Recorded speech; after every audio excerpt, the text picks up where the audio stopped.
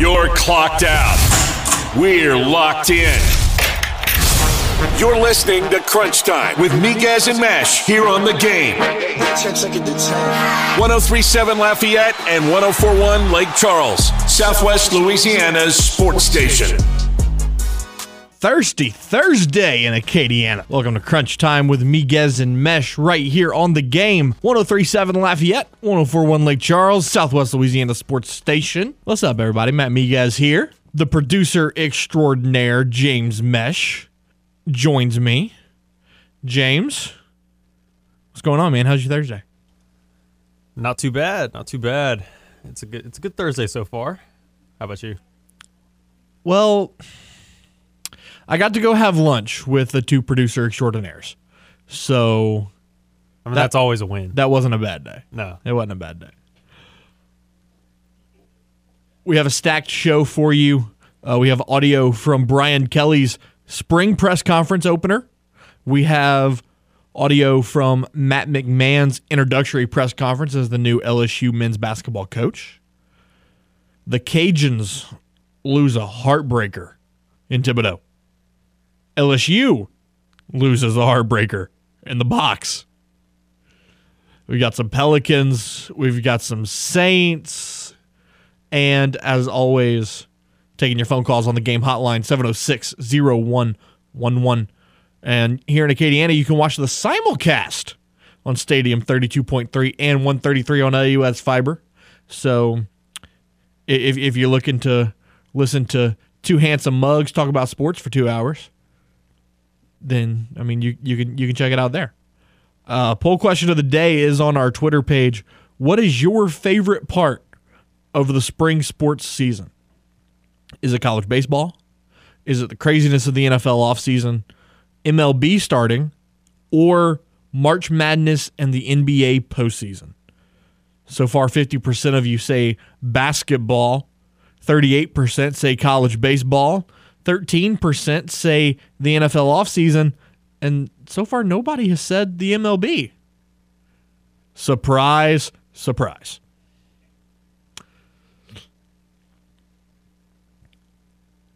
So one thing that I saw on social media that I just have to address, and James, I'm going to get your opinion on this. Vanilla, strawberry, and chocolate ice cream. One flavor has to go. One has to go. I'd probably just. I'm not a huge fan of either chocolate or strawberry. Oh really. My God. Those are the two that I would keep. Really? Those are the two that I would keep. I'm more of a cookies and cream, mint chocolate chip kind of guy. So you see, I don't mind vanilla if you've got, like cookies and cream or chocolate chip cookie dough. But like just plain vanilla by itself, it's so plain. But I usually have the vanilla ice cream to go along with some chocolate syrup or sprinkles or something else. Okay. And I only eat like a couple of scoops. It's not like I'm having a big bowl of just. That's like being that's like being a fan of the original sunflower seeds. Nah, that's just weird. Like they're not good. They're not good. They are very bland. And I don't like to live a bland lifestyle. I don't blame you. That's why I usually go with something out of the ordinary. I love Oreos. No. So that's why I love going with cookies and cream stuff. Oreos. All right. Once again, first spring press conference for LSU head football coach Brian Kelly. He touched on a lot of things. He touched on how he wanted to go into spring practice with competition at every position. He talked about how he's going to split up time for every quarterback to get reps. He talked about Lafayette product, St. Thomas More product, more particularly Jack Besh. He has his players fill out a daily wellness questionnaire. And then he has some thoughts on the O-line. But the first clip that I want to get into with Coach Kelly is when he talks about building the team with competition. As we build this roster, our job, my job, is to build competition at every position. If you don't like competition, this isn't the place for you. I came down here because I love competition. So it starts with me, and it's going to run through every position. If competition is not what you like, then there's another school for you. And so at every position, we're going to build it with competition. If you love to compete, LSU's the place for you. Yeah, I mean, and that's what it's about. You know, year in and year out, you have to be able to earn your spot. Just because you were a starter for, 2 years or whatever doesn't mean that you're still the best guy on the roster anymore. Perfect example, the quarterback battle. Miles Brennan might be going into this quarterback battle saying, well, I've been here the longest. Why isn't it my job? Because you got a 3-year starter from Arizona State by the name of Jaden Daniels coming in. You got a kid by the name of Garrett Nussmeier who did some special things last year to give himself into that competition. And, Walker Howard, the number 2 quarterback in America a year ago.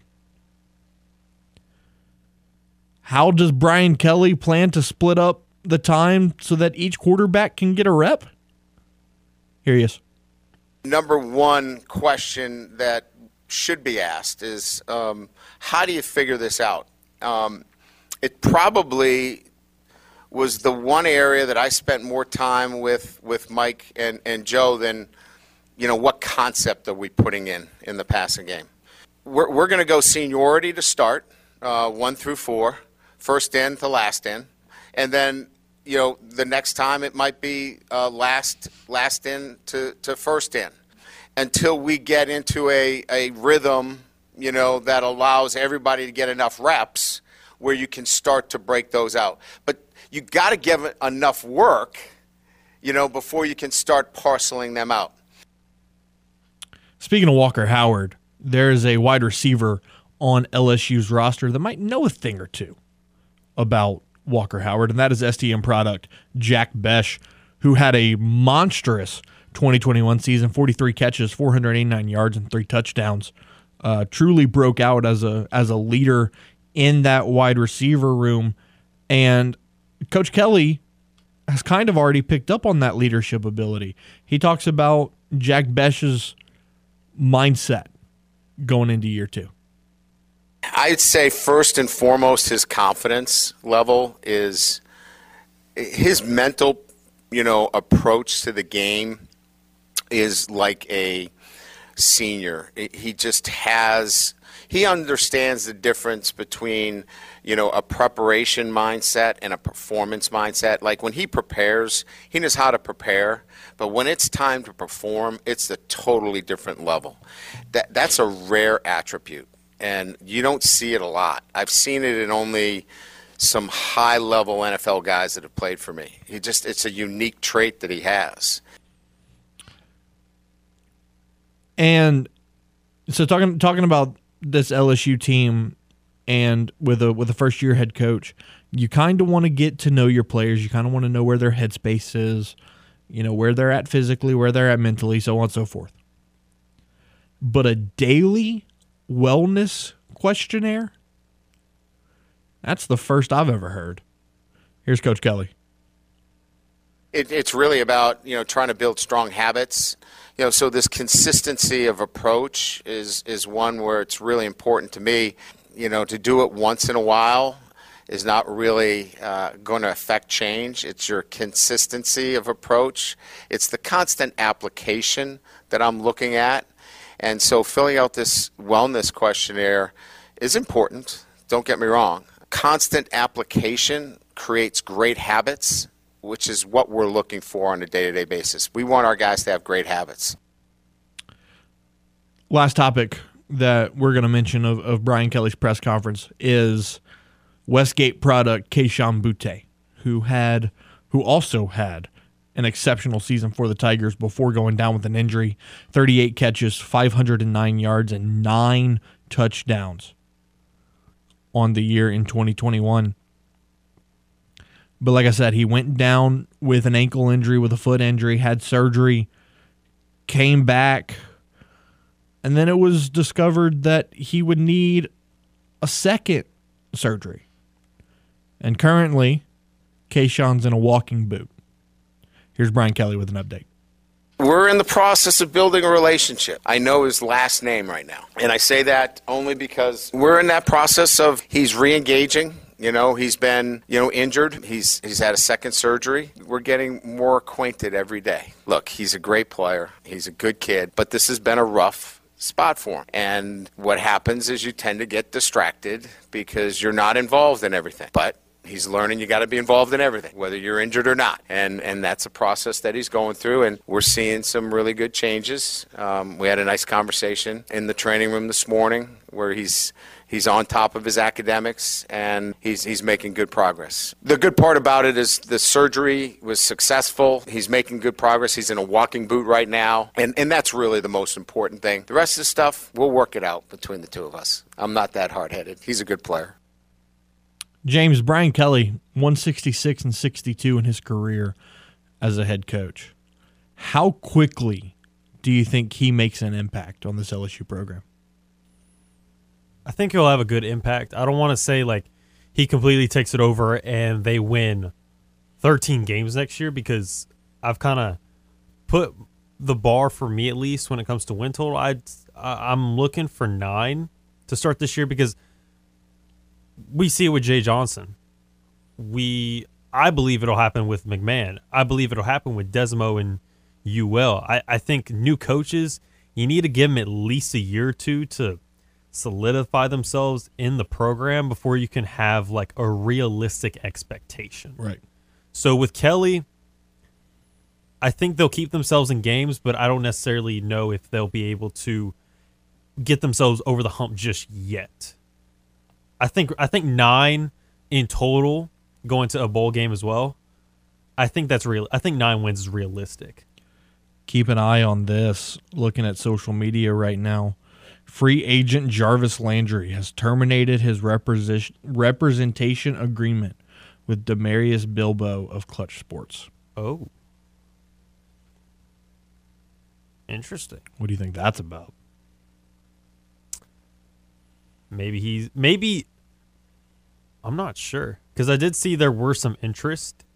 Teams were interested in Jarvis, including the Browns, but one of the teams that I saw recently was not the Saints. Also of note, the Denver Broncos stadium at Mile High is currently on fire. Oh. So we'll keep an eye on that. And then another breaking news tweet coming in from Billy Embody. LSU guard Xavier Pinson has entered the NCAA transfer portal. Pinson racked up 9.8 points, 2.4 rebounds, and 4.8 assists per game for the Tigers in 2022. I think McMahon, there's definitely a possibility he could try and bring him back. For sure. But even if Pinson stayed, or if he does leave, they got to look heavy into that portal and look heavy into scouting for guards, because that's one thing. That's one of the things that LSU was lacking this year. And a kid transferring with a new coach, that's to be expected. That happens every time. So, McMahon's just going to have to try and convince Xavier Pinson to return, but if not, next man up, find somebody else. And I expect like maybe 1 or 2 guys from Murray State to come over. Yeah. I expect at least one of those to happen. That what's that kid's name? Last name's Hannibal, I think. He had a big run for them in the tournament. But if he can pull that kid to Baton Rouge, that could be very, very interesting. Yeah, Trey Hannibal. He's a sophomore. He transferred to Murray State from South Carolina, and he had a big tournament. Justice Hill as well. So Yeah, and then there was another guy, Jordan Skipper Brown, but he's a senior, so obviously you're not going to get him to transfer. But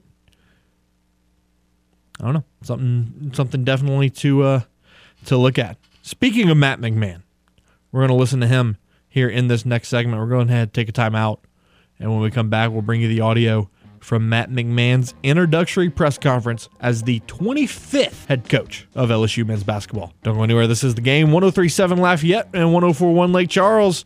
It's Southwest Louisiana Sports Station. Got something to say to Miguez and Mesh? Hell yeah! It's easy. Just call the hotline by dialing 337-706-0111. Now, back to more Crunch Time with Miguez and Mesh here on The Game. 103.7 Lafayette and 104.1 Lake Charles, Southwest Louisiana's sports station. Do you want to see some of the most elite dunkers and exceptional ball handlers on the planet? The world-famous Harlem Globetrotters are returning to the Cajun Dome on Tuesday, April 5th, and you can see them live. The Game, 103.7 Lafayette and 104.1 Lake Charles is giving you a 4-pack of tickets to the family-friendly show. How do you win exactly? Simply just text Trotter, Trotter, to 68683 to win tickets to see the Globetrotters. Once again, text Trotter to 68683 to win a family 4-pack of tickets to see the Harlem Globetrotters live at the Cajun Dome, courtesy of South Louisiana Sports Station. Oh, man, the Globetrotters. We're sending you to the Globetrotters. We're sending you to the Astros. Hang out. Man, we nice people over here, man. Let me tell you. Welcome back to Crunch Time with me, guys, and Mesh right here on The Game, 103.7 Lafayette and 104.1 Lake Charles. We've talked about Matt McMahon a lot over the last couple of days. Yesterday was his introductory press conference in Baton Rouge. He spoke about a lot of things. He spoke about if the staff was going to be the same or was he going to bring in all new coaches, how he invests time with his players. His career record isn't necessarily why he coaches. And if he's concerned about the sanctions that are without a doubt incoming.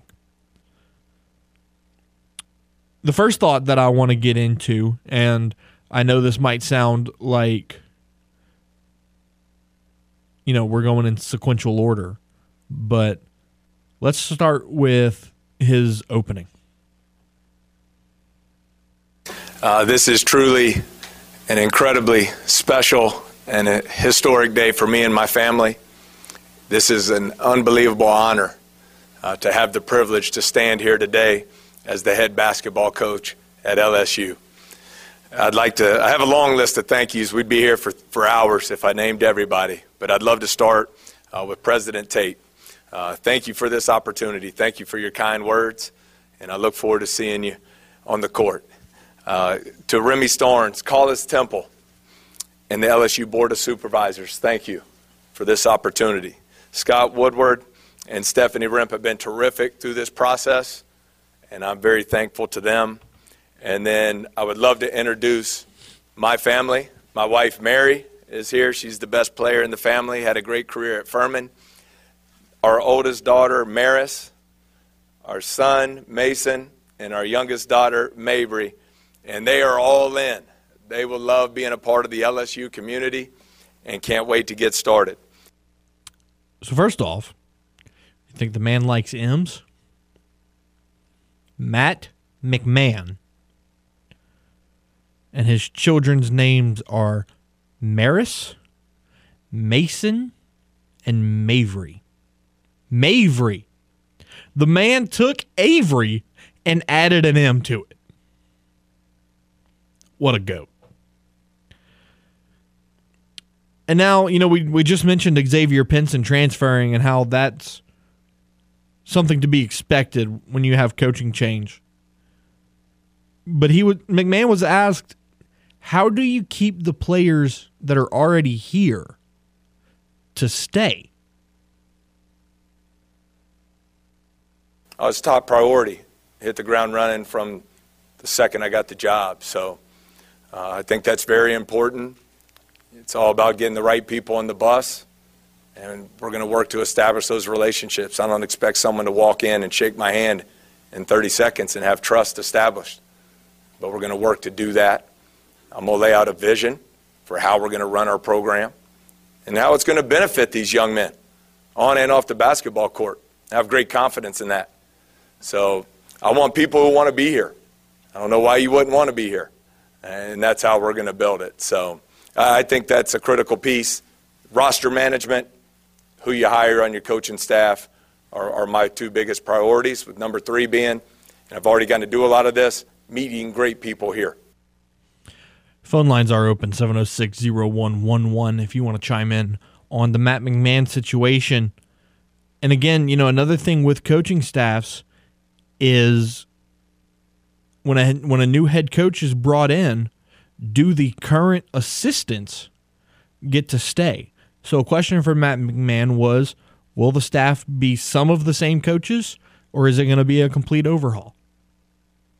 Oh, we definitely have been besieged with texts and emails. Everybody wants to come to LSU.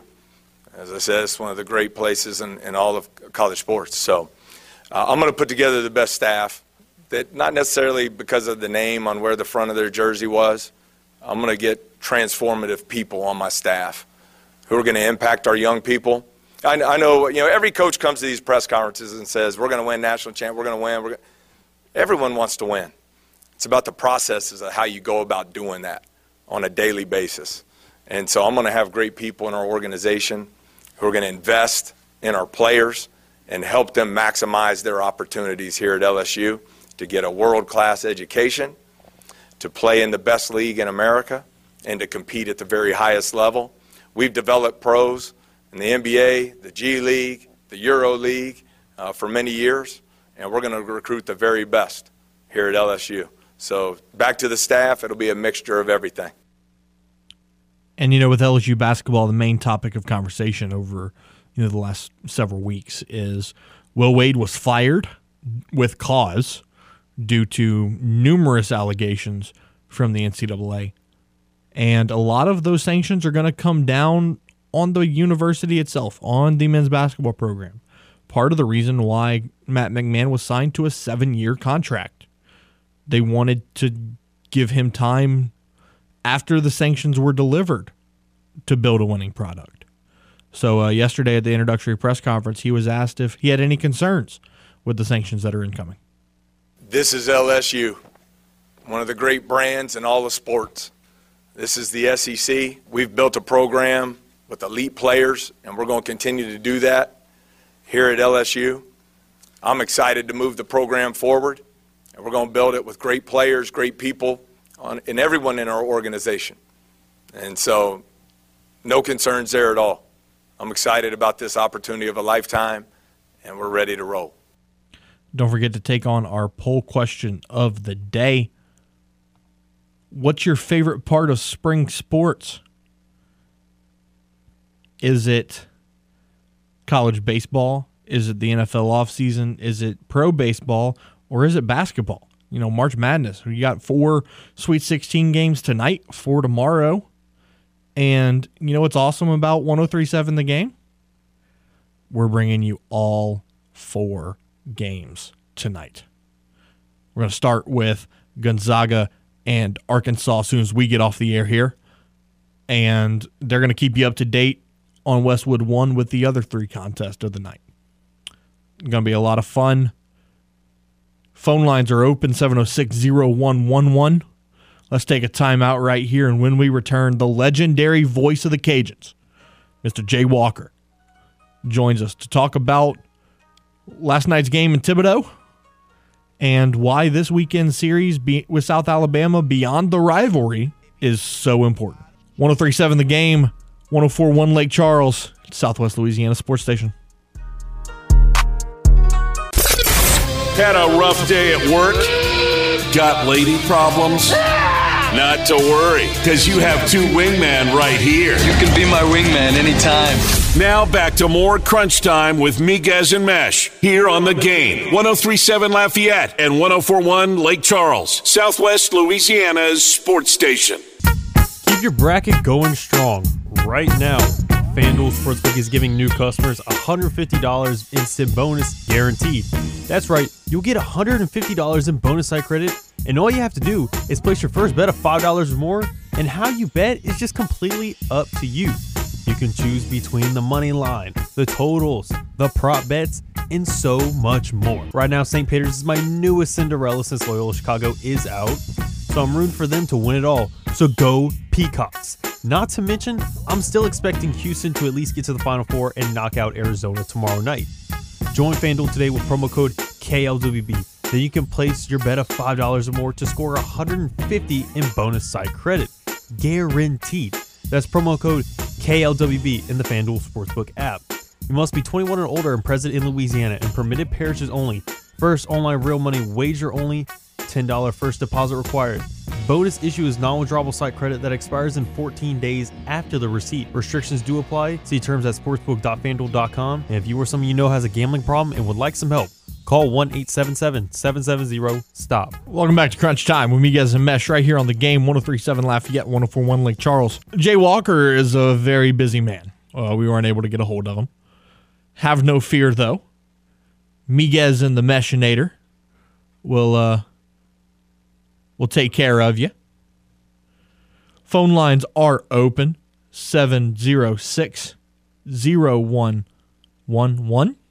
You want to talk about the Cajuns game last night over Nicholls State as they fell 6-5 to the Colonels. Colonels scoring 3 in the first, 1 in the third, 8th, and 9th. 10 base hits for Nicholls. Louisiana getting 1 in the second, 1 in the 6th, 1 in the 8th, and 2 in the 9th. Only 4 base hits for Louisiana. What happened in this game is Louisiana was down early. Cajuns slowly fought their way back. It was 4-2 going into the 8th. You score a run to make it 4-3. Nicholls adds one as well to make it 5-3. And then you scored 2 in the top half of the 9th to tie it up, which is one thing the Cajuns have struggled with all season, was getting timely hits and runs when they needed them.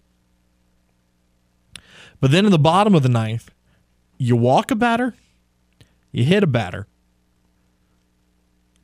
Guy reaches on a fielding error, and then next batter gets a fielder's choice to the shortstop to win the game. So it's one of those situations where if you finally get that timely hit and timely run to put yourself back in a scenario to win, you can't give it up that easily. Because Nicholls didn't beat you in the bottom of the 9th. You beat yourself. With the loss, Cajuns fall to 9-11, while Nicholls improves to 10-9 on the year. Let's go to the game hotline. T joins the conversation. What's going on, man? All right, and you, buddy? I'm doing well. Good. I got a question for Eminem. If someone transfers from LSU quarterback-wise, my question is, do you think somebody will transfer? And if so, who would be the first one? I'll hang up and listen. Enjoy the show. Transfer between now and the beginning of the year? Yeah. Yeah, after spring ball or... I don't see that happening. Not one? No, I don't see that happening. It's very rare that you hear of a guy transferring between spring ball and September. Okay. I mean, I'm not gonna. What if Coach Kelly names so and so the starter? After spring ball, if he's seen enough, what you think happens then? If that's the case, then you might see a guy. But usually head coaches won't announce their starter till about 2 weeks before the season. All right. And if that's the case, I mean, you're not going to have time to transfer before the season gets underway. Got you. Enjoy the show. Absolutely. Thank Thank you. Thanks for the call, man. But yeah, that again, if somebody would, if you would get an announcement in May that, hypothetically, Jaden Daniels is going to be the starter, then yeah, I mean, you might see a Garrett Nussmeier transfer. But again, most coaches are going to keep that very close to the vest. We're going to go back to the game hotline now. The Jaybird, Jay Walker, has decided to join us. Jay, good afternoon, bud. How are you? I'm doing fine. Sorry I'm late. I mean, I wouldn't expect anything less from a man that's incredibly busy like you. Well, I'm not going to tell you what I was doing then, because I certainly don't want to ruin that vision that you have. Oh, Jesus. All right.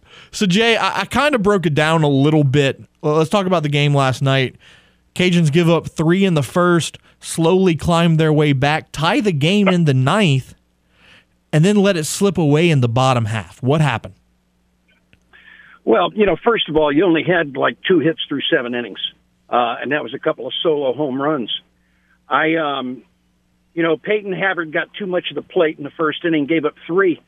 But I do want to say this. The thing that I was encouraged about was the performance of Drew Shiflett, because he looked like the Friday night guy that we thought we were going to see, that we really hadn't seen this year. He just dominated for almost 5 innings, and that allowed the Cajuns to get back into the game. But, they really had a chance to take the lead in the ninth. They had runner at third base and 1 out, and you get a strikeout and a pop-up to end the inning. And then, in the bottom of the ninth, you get ahead of a guy and you hit him. Then you walk the next guy, and, then you kick a ground ball. Well, when you do things like that, you're going to get beat. And they got beat. Chatting with Jay Walker, longtime voice of the Ragin' Cajuns. So now, losing a game against Nichols where more hung in the balance than previous years due to Seth Thibodeau now being on Louisiana's staff. Let's transition to this weekend and let's look at the series with South Alabama. It doesn't take much to see that the Cajuns and the Jags have a baseball rivalry that goes back 30 years. But now with the Cajuns really needing some wins to get back on track, how important does this series become? Well, the series would have been important regardless. The thing that, and Coach Deggs talked about it before the game last night, and this is something to kind of keep in mind when you try to put things in perspective.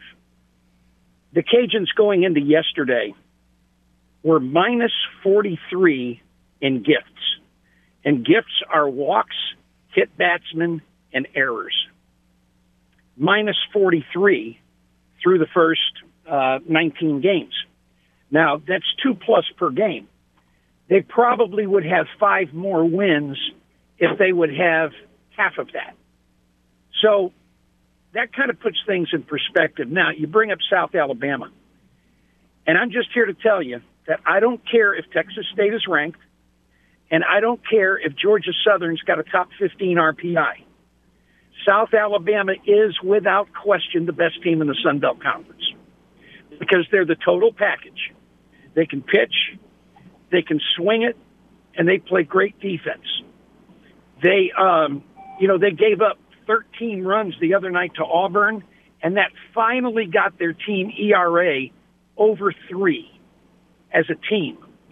They've got 3 elite weekend arms. Miles Smith is probably the best arm in the league. Cajuns will see him tomorrow night.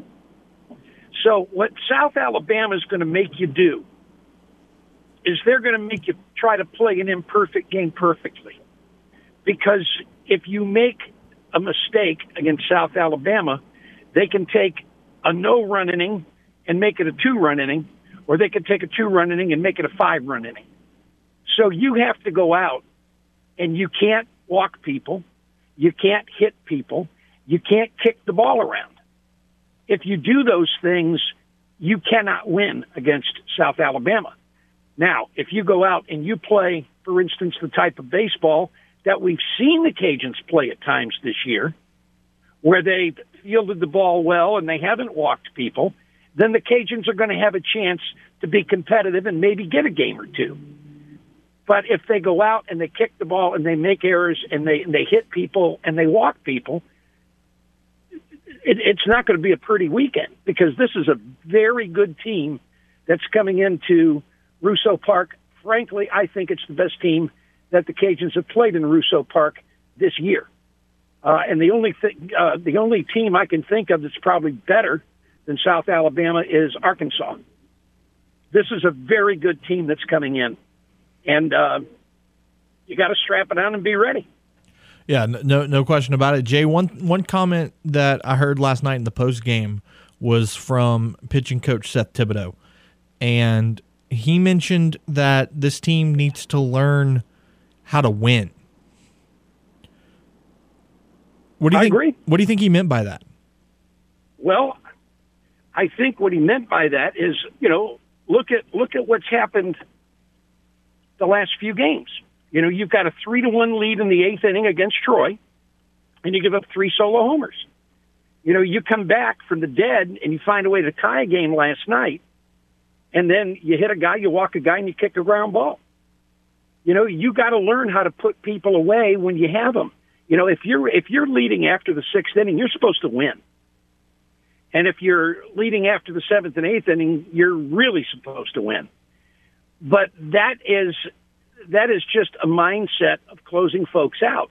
And one thing I've learned in covering, the Cajuns and in sports for a very long time is stuff snowballs on you. It's almost like you go out there and you start waiting for the other shoe to drop. And I think that's kind of where they are right now. And the only way to get through that is to develop the mindset of, we are not going to let adversity beat us. And how do you do that? Hey, if I knew that, I'd be a baseball coach, but I don't, and I'm not. But I think that's what he was referring to. You gotta put people away when you got a chance to put people away, and quit waiting for something bad to happen. Jay, do you think Tommy Ray gets the start tomorrow night? You think they shy away from that? He's already announced Brandon Talley will start tomorrow night. They are TBA on Saturday with Jeff Wilson on Sunday. So Talley tomorrow, TBA Saturday, and Wilson Sunday. Okay, interesting. Not surprising, though, Matt. Not surprising. Why do you say that? Because Talley hasn't started a Friday night all year. Well, Tommy Ray has, and he hasn't been a Friday night guy, okay? You got to have a Friday night guy that can go out, throw strikes, not give up gopher balls, and make it hard. Right now, the one guy that they've got that fits that bill is Talley. They've had Ray at Friday night, and it hadn't worked. He's given up too many long balls. He's given up too many big innings, and he's pitched himself out of the Friday night job for now. And so, no, Talley hasn't started a Friday night game, but Talley throws strikes. Talley's a tough mindset. Talley's a senior. I'm going to take him.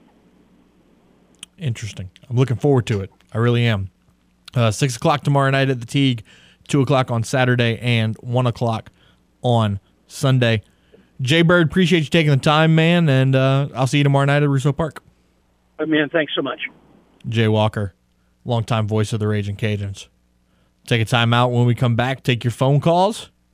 We'll talk a little bit of NFL news, and we'll get you set up for hour number 2. Crunch time with Miguez and Mesh on the game. 103.7 Lafayette, 104.1 Lake Charles. It's Southwest Louisiana Sports Station. From the Louisiana Raging Cajuns to the latest with the New Orleans Saints and Pelicans, Miguez and Mesh cover it all. I'm not worried. I think it's something that I can get under control. Now back to more Crunch Time with Miguez and Mesh here on the game. 103.7 Lafayette and 104.1 Lake Charles, Southwest Louisiana's sports station. The Game, Southwest Louisiana Sports Station, wants to give you a chance to score the ultimate crawfish boil. Brought to you by J&J Exterminating, Kramer Equipment, and Cody's Crawfish. You can win 2 sacks of live crawfish, a pot and a burner, an ice chest, a tumbler, chairs, a $500 Visa gift card, and tickets to an Astros game. So sign up today for the Game Rewards Club at 1037thegame.com or 1041thegame.com so you can score the ultimate crawfish boil from J&J Exterminating, Kramer Equipment, Cody's Crawfish, and the Game. 1037 Lafayette and 1041 Lake Charles. Welcome back to Crunch Time with Miguez and Mesh here on The Game. You know, I saw an article today, and it's from GQ. And it is about former Raging Cajuns running back Elijah Mitchell, who had a breakout season in the NFL. And it's a GQ series titled My First Million. I watch that series sometimes. I saw that with like Justin Jefferson and Tyler Hero. Elijah Mitchell was on there this morning, and he talked about how he spent his first million in the league. And you know, I get it. You know, you get some money, you want to splurge a little bit. Like, I'm for it, right? But some of the stuff that guys spend their money on, I just don't get it. So his first house he bought a house in Erath for his parents. Okay, $300,000. Spent $100,000 on a Mercedes. Paid $10,000 to a financial advisor. Bought a $20,000 chain. $15,000 on an engagement ring. He put $100,000 away for future family vacations. Good on him. He spent $50,000 taking his buddies out in LA. He spent $50,000 on tattoos. And he donated $50,000 to Erath High School. You want to know where the other $300,000 came from, James? Yeah, $300K gifts for kids. Gifts for his children. $300,000. I didn't even know Elijah was a father. Oh man, yeah, he has 3 kids. $100K for each of them. Let's go. He has 3 kids. Nice.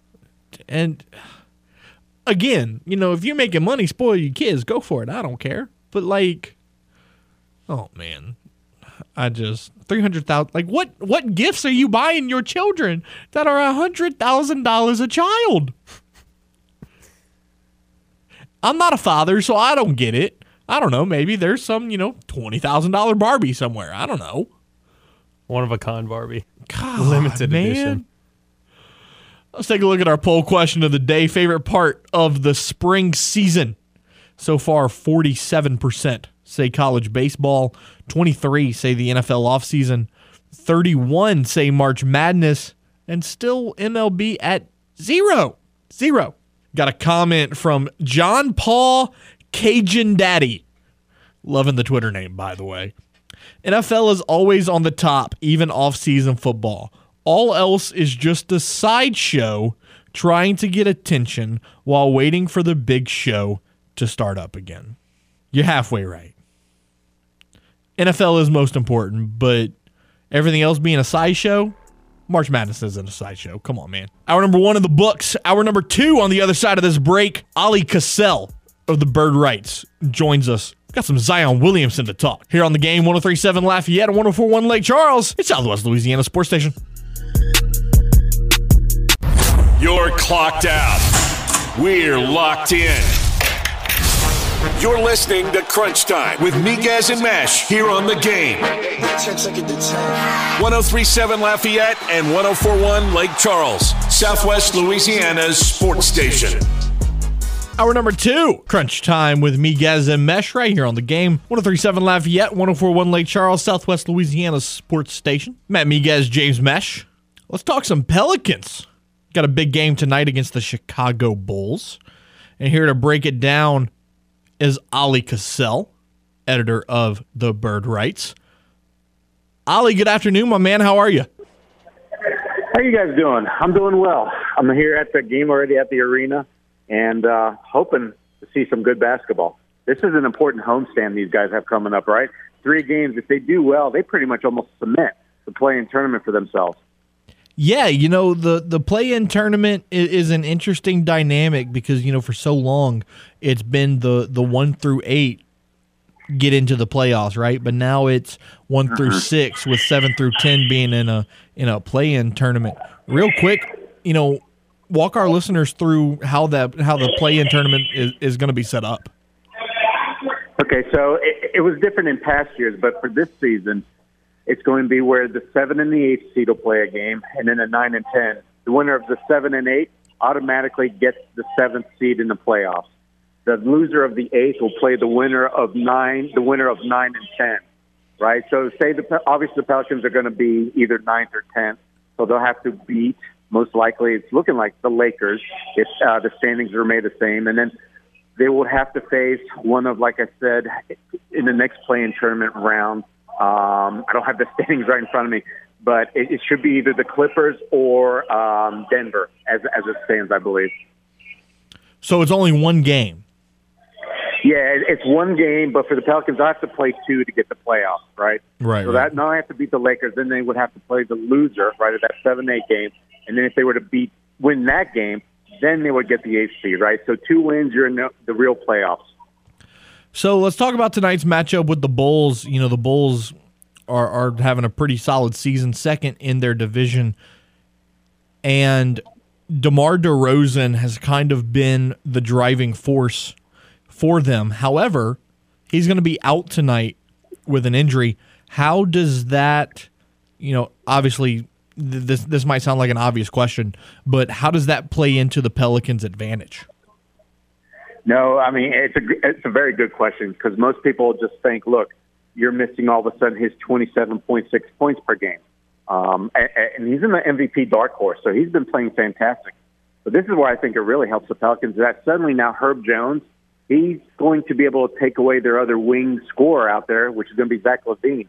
Had DeRozan played, then Willie Green would have had a choice. Do I try and shut down Zach LaVine with Herb or go after DeRozan? And, of course, there would have been a huge challenge for another Pelican to guard one of those star players for the Bulls. But now they don't have that issue. So it really, really helps the Pelicans defensively. And it really sets up well for Willie Green to really play the rotations to where, he's going to be able to basically punish, right, Zach LaVine with Herb and then play his typical defense, which is that hounding defense and trying to get in the open court by creating, a lot of havoc, a lot of steals, a lot of blocks and such. So I think it's a great opportunity for the Pelicans to grab a win over what is a good team. You guys are right to mention that, right? They're 42-30. Even though they haven't been playing well of late, they're still headed for the Eastern Conference playoffs. Chatting with Ollie Cassell of the Bird Writes. CJ McCollum averaging a little over 26 points per game. Brandon Ingram coming in at 23. And then Jonas Valanciunas has been a double-double machine, starting every game this season, averaging 18.1 points and 11.5 boards per game.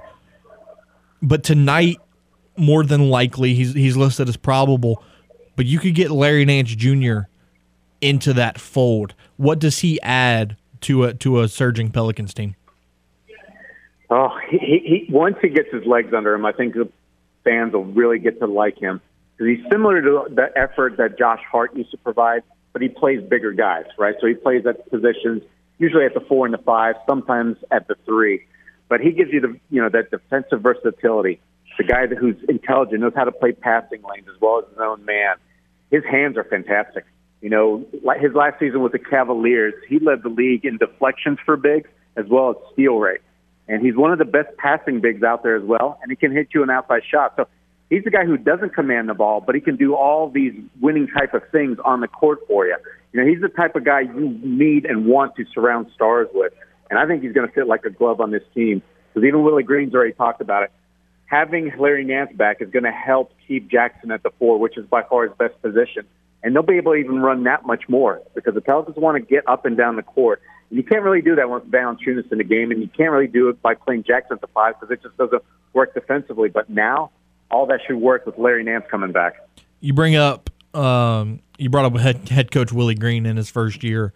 What are your thoughts with 12, 13 games remaining in the season? How has year one gone? Has it gone according to the Pelicans' expectations?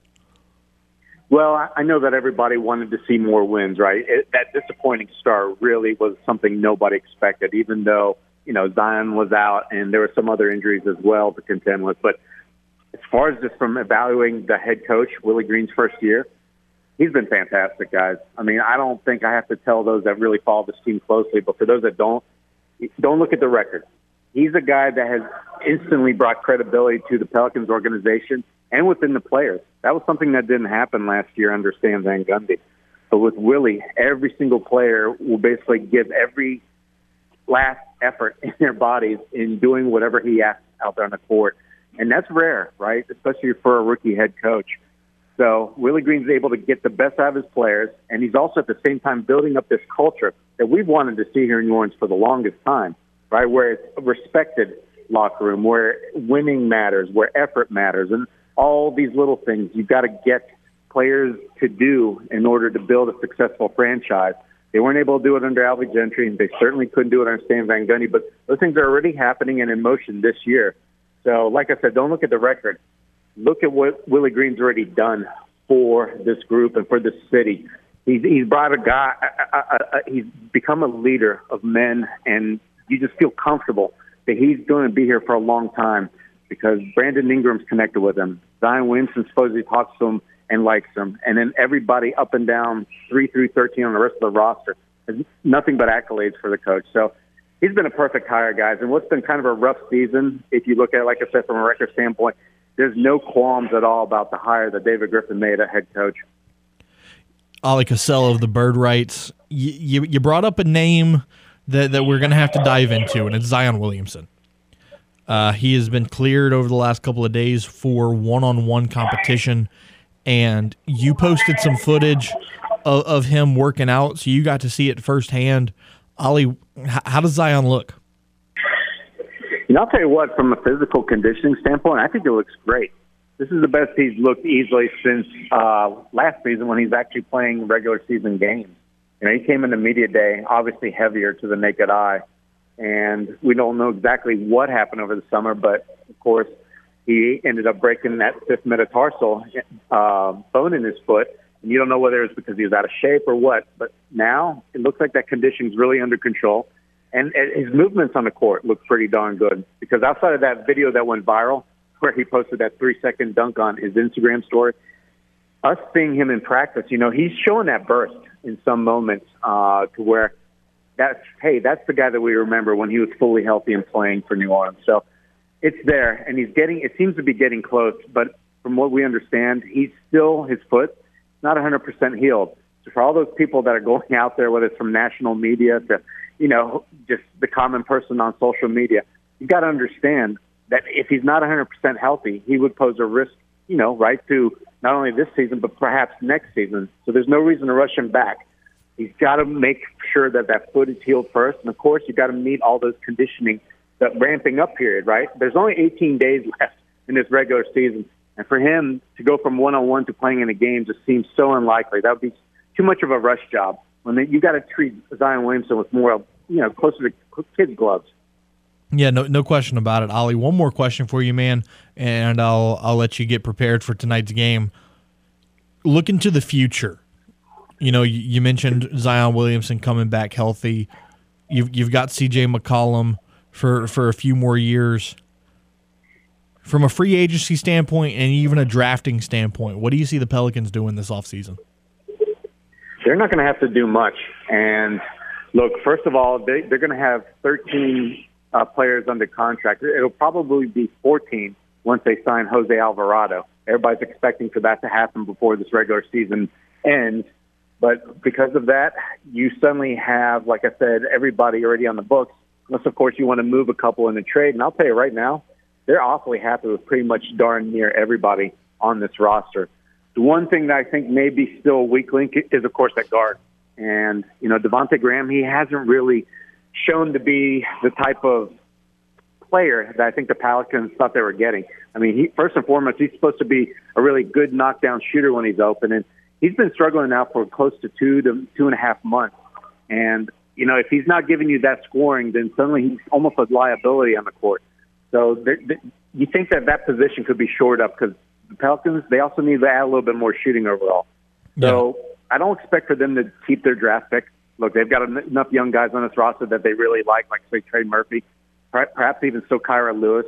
But you need some more veterans, and especially guys that can hit the outside shot. So I wouldn't be surprised if that's where they look this offseason, perhaps involving Devontae Graham and maybe Garrett Temple and a few other those lesser contracts in a move.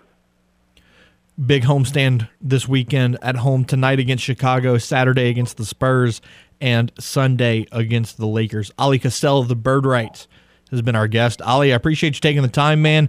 Enjoy the game tonight, and hopefully we can see the Pels fight for a playoff spot. Absolutely. This is going to be fun, guys, and I hope everybody pays attention because this weekend, those games are going to feel like playoff atmosphere. Spurs and Lakers. Fantastic. Ali, appreciate you taking the time, man. Definitely. Thank you. Take care. And there he goes, Ali Cassell of the Bird Rights. Take a time out. We come back. We'll take a look at the poll question again. Open phone lines for the rest of the show. That means we want to hear from you. You got a topic? Let us hear it. You mad at James for something? Let him hear it. This is The Game, 103.7 Lafayette and 104.1 Lake Charles. It's Southwest Louisiana Sports Station. Time to open up the vault for the games this day in sports history. March 24th, 2002. Craig Perks of New Zealand chips in twice on the final 3 holes for his only PGA Tour career win, winning the PGA Players' Championship at TPC Sawgrass. Perks beat Stephen Ames by 2 strokes. That was this day in sports history. We now return to The Game. 103.7 Lafayette and 104.1 Lake Charles, Southwest Louisiana's sports station. Welcome back to Crunch Time with me, Gez and Mesh, right here on The Game, 103.7 Lafayette, 104.1 Lake Charles. Our Twitter poll question of the day: favorite part of the spring sports season? 43% say college baseball. 29% say NBA and March Madness. 21% say the NFL offseason. And 7% say the MLB. 7%. Nobody likes the MLB, unless you're an Astros fan, which I am, so it's okay. James, who would you pick? I voted for the NFL offseason. And why is that? Because for me, I've always been more of a football and NFL fan than anything else. Speaking of the NFL offseason, interesting twist today. Marquez Valdes-Scantling signing a 3-year, $36 million deal with the Kansas City Chiefs. That is obviously to replace Tyreek Hill. But this is where it does get interesting. Sources, this is a tweet from Jeremy Fowler from ESPN. Sources say the New Orleans Saints were in heavy pursuit of Marquez Valdes-Scantling with a 2-year deal. New Orleans was presumed to be the favorite until Kansas City stepped up in the final hour with big 3-year money. Packers were also in consideration with a 1-year deal to bring back the wide receiver. I was going to say, I thought the Packers would have been put in more of an effort than the Saints would have, since you already lost Devontae. Try to bring back as much as you can. Yeah. But 1-year deal? Really? I would have thought they would have been the favorites. And it was interesting because right before that, I had seen that the Chiefs were 50-50 on whether they want to go for Scantling or not. Yeah.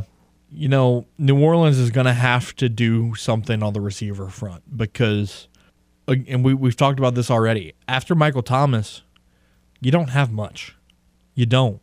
And so if you don't do something soon, you're going to miss out on top talent. Quick updates from the Pelicans. According to head coach Willie Green, Brandon Ingram is out tonight. He hopes to get him back soon. Wouldn't commit to Ingram returning on Saturday or Sunday, but sounded optimistic that it wouldn't be much longer before he returns. And also, we were just talking to Ali Cassell. According to Willie Green, Larry Nance Jr. is available. No longer probable. He will be available for tonight's game against the Bulls. Larry Nance making his season debut for the Pelicans. James, March Madness. You want to finish up our conversation from yesterday? Do the last 4 games? Yeah. Do the 4 games that are going to be tomorrow? Yeah, we got the East and the Midwest, right? East and the Midwest, yeah. Okay, yeah. I couldn't remember if we went left to right or up down.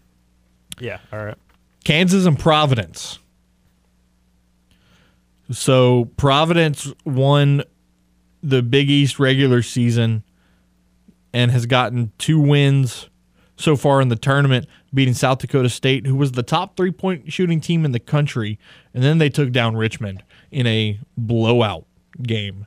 But then you have Kansas, who's, well, Kansas. What more do I have to say? Who you got? Could we see another big team fall really early? Well, it's not early at this point, but could we see another number 1 or 2 seed fall before we get to even the Elite 8? I'm not sure. I'm going to go with Kansas since I know the history with the team. I don't know how you don't. That's what I'm saying. I know they beat South Dakota State. They beat the best 3-point shooting team, and they took down Richmond, and they blew them out. But I mean, Kansas is a different beast. Like I've said on here numerous times, I'm all for the upsets. If Providence wants to beat Kansas, I'm here for it. If I'm putting my money on it, Kansas. No, 100%. It's Kansas. Now, here's a game that's interesting. A Sweet 16 matchup with a 10 seed and an 11 seed. Iowa State and Miami. Nobody thought Iowa State would get here. First of all, they beat LSU. Understandable. They just fired their coach, blah, blah, blah, whatever. But then they beat Wisconsin. And then Miami beats USC in their first round matchup, and then beats Auburn. Auburn was a team that a lot of people were picking to win the whole damn thing. Auburn's got Jabari Smith, which some people think is going to be the number 1 overall draft pick. So now you got 2 teams with some chips on their shoulder. I mean, dude, Iowa State, you know what their record was a year ago? They only had 2 wins. 2-22. And now first-year head coach TJ Otzelberger has them in the Sweet 16. Who you got? Man, Iowa State has a very good chance of winning this if they can hold Miami under 60. Because that's what they've been doing this whole season. They've been holding people to low scores. Mm-hmm. And they don't score a lot themselves. No, because I was watching part of that Wisconsin game against Iowa State, and they were forcing tough shots. They weren't putting in a lot, but they kept themselves in it the whole time. And that first half was very slow when it came to scoring. They have to do that again with Miami to keep themselves in it, hold them under 60 again, but I think Miami's ultimately going to win this, in my opinion. I think they took down the number 2 Auburn after taking down USC. Yeah. I mean, I wouldn't be surprised if Miami was able to pull it off. But, man, I think Iowa State might just have too much confidence right now. I think they're going to ride that confidence at least into the Elite 8. God, could you imagine if we saw an 11 seed in the Final Four? When's the last time that happened? There aren't too many of those. Let's see. Let's see when the last time that happened was. North Carolina and UCLA. An 8 seed and a 4 seed. Now, North Carolina is not your typical North Carolina team. Right? I don't believe they're your typical 8 seed either. They're not your typical 8 seed. Because they're very low for what you expect them to be. Agreed. They're not your typical 8 seed. UCLA, in my opinion, I think they're better than a 4 seed. Because, keep in mind, UCLA was a Final Four team last year. However, Brady Manick playing for North Carolina and the way that they were able to beat Baylor the defending national champions, I've got the Tar Heels. I'm going to go out there. I'm going to take UCLA. Speaking of which, we talked about 11 seeds. Apparently, I don't pay too much attention. When was the last time an 11 seed made the Final Four? Last year. UCLA. Yeah, there it is. Before that, Loyola Chicago in 2018. I didn't know I couldn't remember if Loyola made it all the way to the Final Four. They did make it to the Final Four. I thought they had at least made it to the Elite Eight. I couldn't remember if they got Before that was 2011, VCU. VCU. That was when Shaka Smart was their coach. After Shaka left VCU and went to Texas, that was when Will Wade took over at VCU, and then LSU hired him from VCU. Before that, George Mason in 2006. That was the last time LSU made the Final Four. And then you got to go all the way back to 1986 for the first 11 seed to ever make the Final Four. And it was LSU. Your last Sweet 16 matchup tomorrow night, a 3 and a 15. Purdue and St. Peter's. Here's my question. St. Peter's has had a lot of fun. Mm-hmm. They took down a 2. They took down a 7 in Murray State. That second one pretty convincingly, might I add. But at some point, the clock's going to strike midnight on Cinderella. As much as I hate to say it, I think it's going to be tomorrow night. The smart pick is definitely Purdue. Definitely. If you want to make an easy, safe bet. James is saying that because he's not about to say that he's not about to make the smart pick. Yeah. I'm not feeling super confident. I'm rooting for St. Peter's. I believe Purdue's going to win. Well, America's rooting for St. Peter's. Well, yeah, no doubt. But if I'm going to throw a little small bet on there, I'm going to go with St. Peter's. I'm just going to throw it out there. Put like $3 or $5 on it. That way, if you do get it, you get a huge payout. Yeah, but it's $3 to $5 because like who's going to be mad at that? We were looking at betting odds yesterday, and according to FanDuel, St. Peter's is plus 35,000 to win a national championship.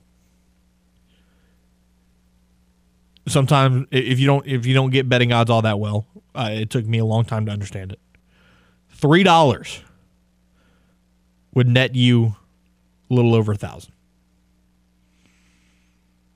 Now, I'm not saying that St. Peter's is going to win the national championship, but if you only put $3 on it, and you get $1,000 out of it, what's it hurt if you lose? That's what I'm saying.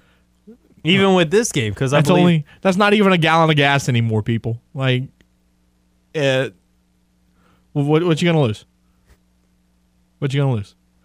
But keep an eye on this. Shaheen Holloway, St. Peter's head coach right now, was a star player at Seton Hall. Seton Hall is in need of a new head basketball coach. Also, the reason the Seton Hall hasn't hired a new basketball coach yet, they probably want to talk to Shaheen Holloway. So keep an eye on that. Holloway might get a large payday going from St. Peter's to Seton Hall. We'll take a timeout right here. When we come back, we'll recap LSU baseball last night, playing late into the night, falling to Louisiana Tech 7-6 at the box. This is the game. 103.7 Lafayette and 104.1 Lake Charles. James, what is it? It's Southwest Louisiana Sports Station. There you go. They could debate who should win the MVP, but they'd rather argue who has the best hair in sports talk radio. We just wash the hair. You know, I work on my hair a long time, and you hit it. It hits my hair. Now back to more of the stylish Crunch Time with Miguez and Mash here on The Game. 103.7 Lafayette and 104.1 Lake Charles, Southwest Louisiana's sports station. The Game Clubhouse at 1037thegame.com and 1041thegame.com can help you with your date night blues, and that's because once you become a member of our rewards club, you will have the opportunity to win some excellent prizes, like a $50 gift certificate to the Half Shell Oyster House. We want to help you take your lady out for some delicious seafood, but you can only win that $50 gift certificate to Half Shell Oyster House by joining the Game Clubhouse at 1037thegame.com or 1041thegame.com. Welcome back to Crunch Time with me, guys, and Mesh right here on the Game. 103.7 Lafayette, 104.1 Lake Charles. Let's talk some LSU Fighting Tigers. Number 14 team in America at home at the box last night to take on Louisiana Tech. They fell 7-6 in 12 innings. Yeah, that's right. You heard me. 12 innings. This game started at 6:30, I believe. And James, I laid down in bed probably about 11:15. I was scrolling through Twitter. And I get a score update from LSU baseball, and I said, wait a minute, they're still playing? You know what's funny? I went to bed at about 8:30. I got home. James is a grandpa. Fell right asleep, but I woke up at about 12:30. And you couldn't go back to sleep, huh? I couldn't. I didn't go to sleep until about 3:30. Oh, Jesus. And then I had to get here early. So what you should have done is if you stayed up till 3:30, you could have just stayed up another hour and a half and come kick it with Ray. No. He said no. Not even a little bit. No. Looking at the scoring summary, Louisiana Tech getting 3 in the first, 1 in the second, 2 in the ninth, and 1 in the 12th. They left 13 runners on base. LSU staying scoreless until the 5th. They get 4 to tie it. 1 in the 6th, 1 in the 8th. And they left 11 on base. Some key moments in the game. Not a single home run, which is odd because LSU has been a home run hitting machine. Trey Morgan, K. Doty, Giovanni DiGiacomo, Jordan Thompson, and Gavin Jobert all went to the plate 6 times. 6 times. Trey Morgan going 3 for 6 with a double and 3 RBIs. Dylan Cruz going 2 for 5 with a double, a triple, and an RBI. Dugas plating 2 of the runs for the Tigers. Pitching for the Tigers was not great. It was not great. Will Helmers, their starter, only lasting an inning, giving up 5 hits, 4 runs, 2 walks, 2 Ks. Trent Vittmeyer was a positive point. 3 innings, no hits, 1 walk, 5 strikeouts. Lansville came in 2 innings. Gervaisi came in 2 innings. Reiselman came in 3 walks, 1 earned run. Devin Fontenot pitched 3 innings, 3 Ks, only 1 hit. And Ty Floyd getting the decision. 1 inning, 1 hit, 1 run. That had to be the 12th inning sealer. Ty Floyd getting the loss, going to 3-2 on the year. Looking at some key statistics for Louisiana Tech. Their pitching, Martinez was their starter, 4 1/3, 5 hits, 4 runs, 4 earned, 2 walks, 6 Ks. Harland going 2/3 innings. Jennings going 3, 5 hits, 2 runs, 1 walk, 4 Ks. And your winner is Krieger, 4 innings, 3 hits, no runs, 8 strikeouts. He gets the win to improve to 2-1 on the season. And looking at LSU, now they're looking at 15-6. James, their schedule doesn't get easier. You go to Florida for a weekend series. You've got ULM coming to Baton Rouge, which, say what you want about the Sun Belt. ULM's a good baseball team. No doubt. It really doesn't get a lot easier because usually when it comes to LSU, the beginning of the schedule I don't want to say it's cupcake. Oh, but it's cupcake. But it's usually easier than they kind of easy themselves into it and then play SEC. They opened the season against Maine. Yeah, that's cupcake. And I think they outscored them like 51 to 15. 51 to 15. I thought it was 53 to 10. So unless I did my math wrong. No, I think you're right. I think 51 to 15. Yeah. And then Townsend, Southern, UNO. They had that weekend series against Bethune-Cookman. Like, dude, that's cupcake.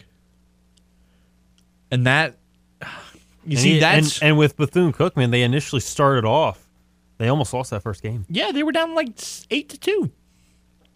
But you see, that's part of the problem. And I've thought this for a long time. If you play too many cupcakes early on, you're not going to be prepared for conference play. Which is why I like the fact that you see Deggs in Glasgow and you see Desmo. They're out here scheduling dogs. Scheduling difficult competition to force them to be better early on and get those mistakes out the way instead of just having a false confidence in yourself early on. Unfortunately for the Cajuns, the mistakes just haven't gone away. Yeah, they have not thus far. But I like the idea. I like the way that they're thinking of how they want to approach the season instead of just going easy to start and then having it be difficult to end. I kind of like having it be a challenging schedule to start off, force your players to get better, and if they do step up to the plate, they are able to, at the end of the season, they already know how to face this type of challenge, and they should be able to get past it and actually win and get into the tournament and get into playoff scheduling and hopefully be ready to win it all there. Yeah. And, talking about UL, we talked earlier with Jay Walker. They got South Alabama this weekend. And then you've got a weeknight contest against Southeastern and UNO. You got back-to-back weeknight road games. You go to Hammond, and then the Wednesday, you're making up that game that got rained out week before or maybe the week before that. And then you come back home to play Georgia Southern next weekend. And then you've got 2 games against Tech. You got to, if you're the Cajuns, you need to do very well this weekend and get on the right track.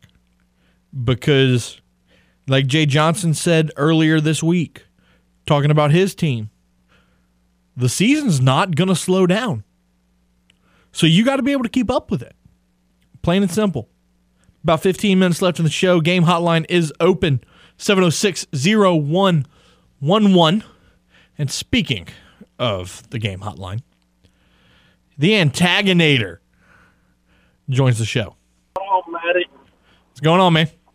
Hey, why won't the Cajuns play LSU in football? Don't you even start with me. I have said that for years, that LSU and UL need to play each other yearly in football. Personally, I think the Tigers are scared. No, the Hudson took the Tigers off the schedule. Oh, well, But okay, so we're now 2 coaches removed from Hudspeth. Why don't we do it again? Well, when does LSU play UL? In football? In baseball. April 19th. Cool, I'm ready for that. April 19th in Baton Rouge at 6:30. Yeah, I can't wait for that. This guy. How you like the new job? It's not bad. It's not a bad gig.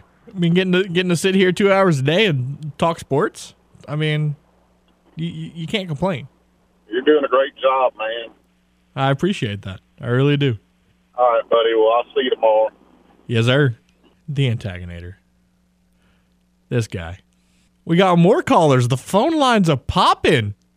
I told y'all that the show was winding down, and now y'all just want to get in on the Miguez and Mesh action. I get it. It's a thirsty Thursday. You just want to be a part of the fun. I understand. Jules calls into the show. What's going on? Hey, I'm doing well. Hope y'all are too. LSU ought to play Tulane in football as well. And if you know, they used to way back when. Yeah, the battle for the Tiger Rag. Till, I guess, Tulane won a couple of times and didn't go sit well with LSU. Took them off the schedule. Used to play them in basketball as well. And now it's only baseball, but so be it. Hey, I agree with you on the baseball non-conference schedule. It's just that these coaches make so much money now, and Will Wade did it in basketball too, as did Johnny Jones. They don't want to play anybody because they need all the wins they can get, because they don't want to lose these high-paying jobs. So that's why they'll schedule Southern University or McNeese and not play Tulane. LSU doesn't play Tulane in basketball. I used to do that. That's how I got to see Pistol Pete play in college when he came to New Orleans.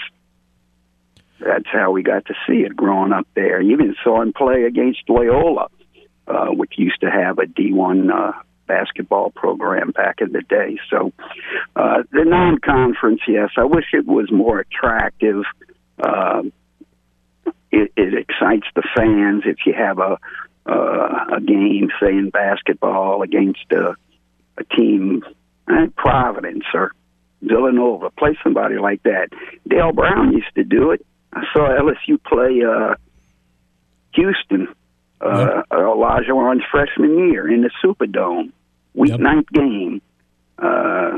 He went down and played UNO in the Dome one time, played Villanova in UNO's new facility when Kerry Kittles was on the team. So a much better job could be done.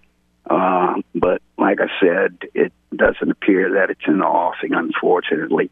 Hey, look out, I'm going to send you a sleeper. Watch Arkansas tonight against Gonzaga. People probably forget Arkansas's got a kid, Vanover, 7'3", played quite a bit last year as a freshman. Hasn't really played this year. I don't know if he's hurt, but they could use him maybe up against Holmgren. You know, not saying he'll hold his own with Holmgren, but he's tall and skinny, just like Holmgren is. So he could give the kid, some problems. And if Jalen Williams can hold his own with Timmy, hey, watch the Hogs, JT Notte. All right, enjoyed it. Y'all have a good one. Appreciate it, Jules. Yeah, you brought up JT Notte. Eric Musselman, that fun and run. I just don't know if you can stop Holmgren and Drew Timme. That's a lot. We're going to come back and wrap it up here on the game. 103.7 Lafayette and 104.1 Lake Charles, Southwest Louisiana Sports Station. Protect yourself against upsets this March with Bracket Parlay Insurance on FanDuel Sportsbook. Right now, all customers can get up to $25 back each day if your parlay of 3 legs or more falls just 1 leg short. There's no way the NCAA is going to let Coach K and Duke get out of this tournament without at least getting to the Final Four. It's going to be interesting how it goes depending on how the refs call the game. That's all I'm going to say about it. And with parlays, they're just great because you can turn a small bet into a really big payday. If you're new to FanDuel, just sign in with promo code KLWB and then you can bet on the tournament all long. That's the promo code KLWB on the FanDuel Sportsbook app. You must be 21 and older and present in Louisiana and permitted parishes only. If exactly 1 leg falls short, refund is issued as non-withdrawable site credit that expires in 7 days. NCAA tournament sportsbook wager only. Restrictions do apply. See full terms at sportsbook.fanduel.com. And if you or someone you know has a gambling problem and wants help, call 1-877-770-STOP. Welcome back to Crunch Time with Miguez and Mesh right here on the game. 103.7 Lafayette, 104.1 Lake Charles. Poll question. Favorite part of the spring sports season. 41.2% say college baseball, 17% say the NFL offseason, MLB up to 12%, and 29% say March Madness and the NBA postseason. Tomorrow, Apollo Dez joins us to break down some Houston Astros news. Big thanks to our guest, Ollie Cassell and Jay Walker. We'll get you set up for Cajuns baseball and Tigers baseball tomorrow as well. Thank you to the callers, as always. Friday Fun Show tomorrow. It's going to be a fun time, always. For James Mesh, I'm Matt Miguez. Be safe, be well. Hug your mom and them. Everybody have a great night. Arkansas and Gonzaga next on the Game. 103.7 Lafayette and 104.1 Lake Charles, Southwest Louisiana Sports Station.